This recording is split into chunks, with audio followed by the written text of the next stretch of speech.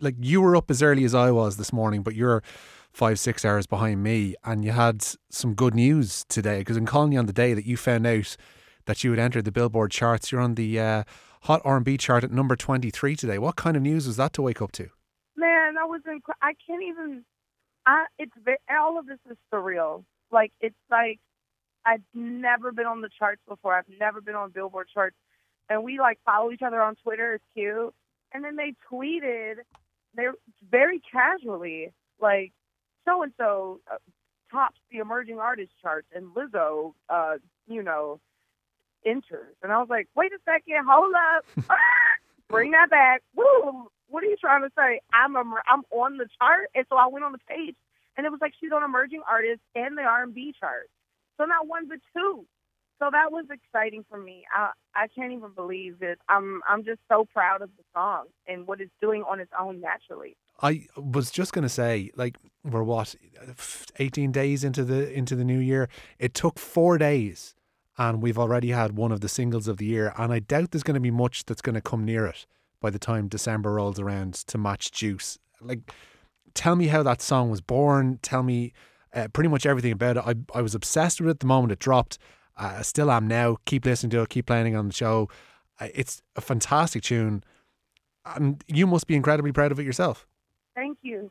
Juice I made over the summer, and I just remember we had been in the studio a lot. I've been in the studio for honestly the last 3 years, and at this point, I was working with Ricky Reed, and we were listening to new instrumentals, and I made a bunch of songs. And that day, I walked in, and I said, "You know what, Ricky? I want you to play us something that you just know is undeniable. I want you to play us something infectious."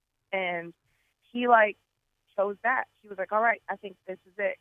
And he played it, and almost immediately when you hear it, the music, the chords just make you feel so good. Mm. And that's what I do. I love making feel good music, feel good, positive music. And so we kind of knew we had one with that.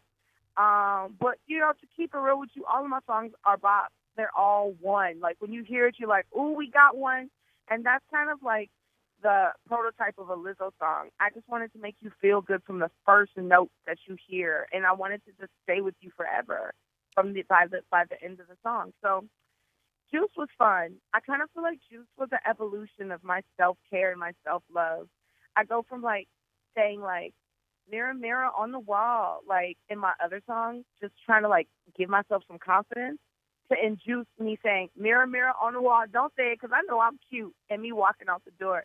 I think that's such a testament to how far I've come in my self love journey. Man, your confidence is absolutely infectious. Like to follow you on social media, especially on Instagram, is just to have a lesson in somebody who's just completely at peace with themselves and completely confident in themselves. And it's a fantastic thing to see.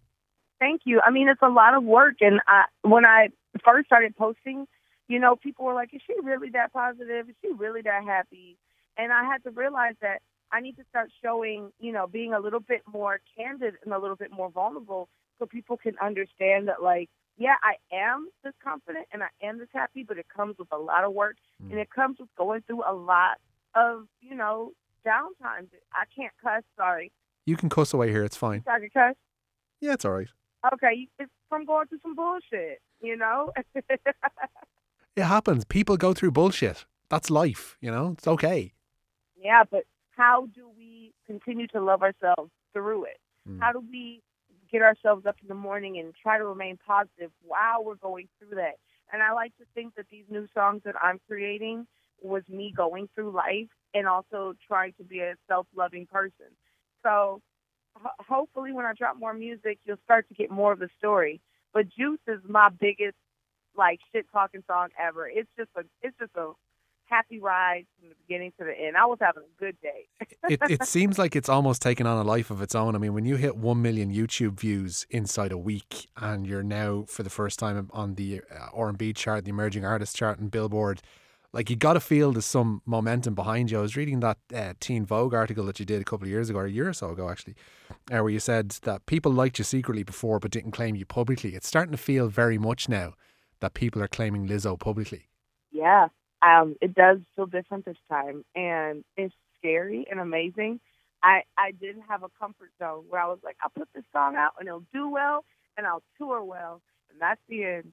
But this song is, getting Coldplay tweeting about me and getting on the charts. This is like a whole different ball game, but I think I'm ready to play that game. Do you just gasp and recoil from your phone a little bit when you see Chris Martin and Coldplay saying, yeah, Lizzo's Juice is one of the tunes that's popping at the minute? Totally. Sometimes I look at my phone like, who sent you? Because my phone has been just popping off ever since I dropped this song. It's just been giving me news after news after news every day, and I'm so excited. But I'm like, every day I wake up, I'm like, what's gonna happen today? The thing about it is, Lizzo, is that this is going to make, and I know it certainly has done with me, it's made me greedy. I mean, I was first on board. I remember Six Music over in the UK played Batches and Cookies, and I was like, yes, I am on board with this person, and followed you since, and it's been quite the journey. It feels all the way like you're on an upper trajectory, but these last year or so, I'd say probably since Coconut Oil, then maybe onto Boys, like it feels like you're on a very steep upward trajectory in the last year or so, especially. Yes, Ireland loves Batches and Cookies. And I remember I would just get so many tweets, and they'd be like, come to Ireland. One day bring those Batches and Cookies to Ireland. And I feel like, that was like maybe 4 or 5 people. And so I was like, man, guys, I need more. I need more money to be able to come over there, and I need more time. And now I feel like it's that time, but I'm just so grateful for that loyalty. Yeah. There's literal people on Twitter that I will know from their Twitter name that supported me in Ireland and always have come to Ireland. But my career has been on its own course. Like, I always want to stress that you should never look at somebody else's life and measure yours up to that, because everyone has a different story. Like, everyone has a different success that's intended for them. And I love my story. I love how I took my time to get to this place, and I love how I could stop and smell the roses and watch my career organically grow, And now I get to go to Ireland and be like, what's up, y'all? And I get to see these people who've been loving me since Batches and Cookies and have this full circle special moment with them. And I'm just so grateful for that. Listen, I'm going to be excited if you are coming to Ireland anytime soon. You are aware, though, that you do have one of the most Irish names possible. Really? Lizzo? Literally, there is a trope in Dublin especially whereby anybody's nickname is usually a shortened version of their name with O at the end. So like Anthony becomes Anto, Stephen becomes Steve-O, and then, Liz will become Lizzo. So if I was to say the word Lizzo, or if you heard Lizzo song, to somebody who'd never heard of you before, that's so funny. They would presume that you are like a working class girl from Dublin. Yes, maybe I am. You know what? That's also a thing that we did in Houston. Yeah. In Houston, we would take your name, we would shorten it, and we put an O on it. Oh my God, Houston and Dublin aren't so different. We have twinned Houston and Dublin on this interview, and that's that's good enough for us. Come here to me. One other thing I wanted to talk to you about as well. Clearly with this newfound notoriety, the different facets of your career. I want to get to your live performance in a moment. Where did you pick up the flute? I've been studying flute since I was a little girl. I started playing flute when I was 12, and I studied it all the way to college. I went to college for music performance and flute, and I love the flute. I can play the flute and the piccolo. Which one you want? Wow, that's impressive. You're like one of these like polymaths that's actually really good at everything. I know, right? Give me something else to do. I'll do it. But this has resulted in you being involved in a flute off with Ron Burgundy. Oh my God, I can't wait. You guys, this is only the beginning of our story. But that was another thing that shocked me. I looked at my phone. I was on my way home from the airport, and he just tweeted that at me.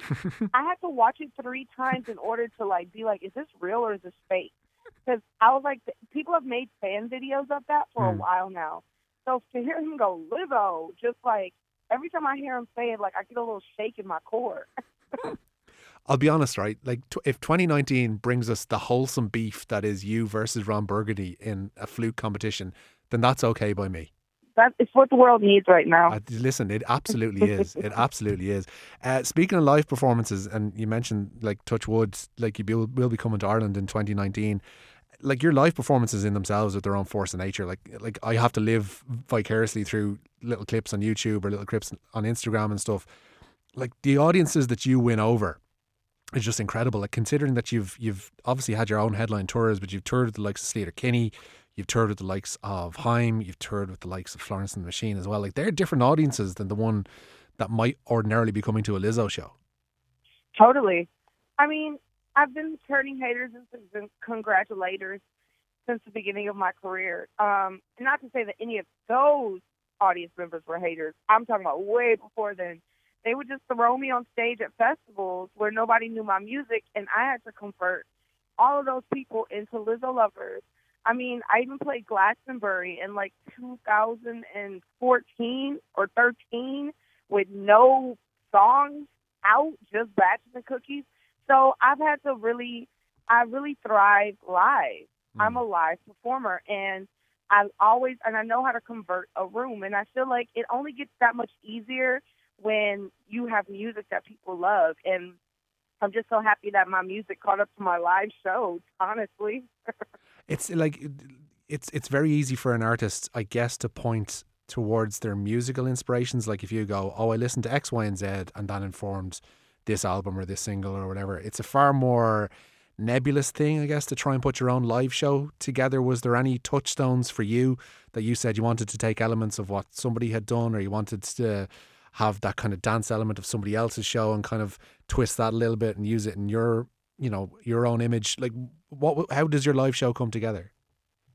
Well, first my live show was just me and my DJ Sophia Eris, and we were just going off, and I realized that I needed to start having real dancers with me, because I was dancing and coming up with dance moves, but like it wasn't the full extension of like how good the music was getting. So I got the big girls, and they're an extension of me up there. So they're up there doing splits and backflips, and then that evolved into, let's start making this like a show.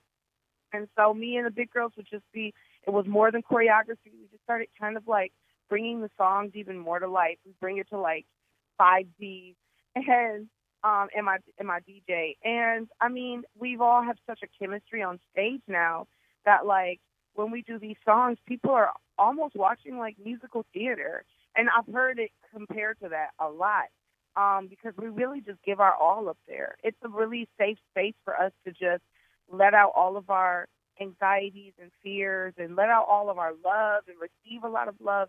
The stage has become a really healing, special place for me and the girls. And between like yourself and Sophia and the big girls, like it's brilliant to have such a crew that you feel so at home with, I guess, when you're touring, because you need that sense of, you know, otherness with people around you as well. Like you need a sense of home when you're away from home, and I guess your crew always brings that with you. Yeah, we're like sisters. Like when we went on tour with Haim, people were like, "So y'all are sisters too?" Like all of because we're all just so close. It's like a Brady Bunch blended family. Yeah, there's a story. What a lovely girl group. Kabir, I want to talk to you've mentioned the word album a couple of times already. Last year I know it was a slightly more Yes, you have. It was a slightly more cagey affair when you were talking about an album and whether or not we might be getting one. Like, is Juice part of an album? Is like Boys, have all these singles been leading towards one big record for you sometime this year? I will say that I've been working on an album for the last like 3 years, and I realized over the summer last year that I finally have music that I would want to present to the world in that way. But, you know, I don't want to get ahead of myself. I want to do things the right way. So here's some more bops in 2019. I'm like, listen, I'm all for the bops. And you know what? It's almost a good way of putting stuff out there, in that, like, if you bunch 12 songs together, there is the chance that, you know, 6, 7, 8 of them might be, you know, not forgotten, but pushed to one side. Whereas you could have a steady stream of brilliant singles coming out one after the other, after the other, after the other, and keep yourself out there, keep the flame going bright, and, you know, just keep doing well for yourself. It's the future, man. Anything's possible now. You know, the music has changed, and the way that we consume it has changed. So, you know, I'm going to serve the people. You know, I'm going to give the people what they want. And you seem to be surrounded by, you know, people who are looking after you, who are adaptable to that and who kind of get that finally, that, you know, there isn't just one way of setting out your releases, that there are many ways to skin a cat, I guess. Yes, absolutely. And you know, I'm surrounded by good people, and I also just have a really great management team. That I just got a new manager maybe 2 years ago, and that really was revolutionary. And Atlantic Records has been so sweet to me. So, they've allowed me to develop as an artist, and that's what I'm doing. I'm such a career artist. I'm boring. I'm not like some like wild overnight sensation that has like a hit song out the gate. I'm a career artist. I'm taking my time with it. I'm having fun with it, and I'm hopefully changing lives for the better with it. Dude, you absolutely are. Like the joy that emanates from your music is something to behold at the minute, and I know a lot of people are feeling it. A lot of people have been exposed to it over the course of the past fortnight with Juice, and it's a remarkable thing to see, to be honest. Because, like, I'm not downing other artists. I'm not, kind of slagging off any other kind of music, but there seems to be, I know, a lot of introspection, a lot of navel gazing going on, especially maybe with R&B at the moment. Whereas, like, you come straight out the gate sounding like you're Shaka Khan reborn, and everybody's like, yes, I'm on board with this. Thank you so much. That's a huge compliment. So thank you. Yeah, dude, I'm going to let you go. I've taken up enough of your time as it is already. I'm looking forward to whatever else 2019 and beyond brings from yourself, Lizzo. It's been an absolute pleasure to speak to you this afternoon. It's 2019. Thank you so much. Pleasure was all mine. I'll see y'all soon.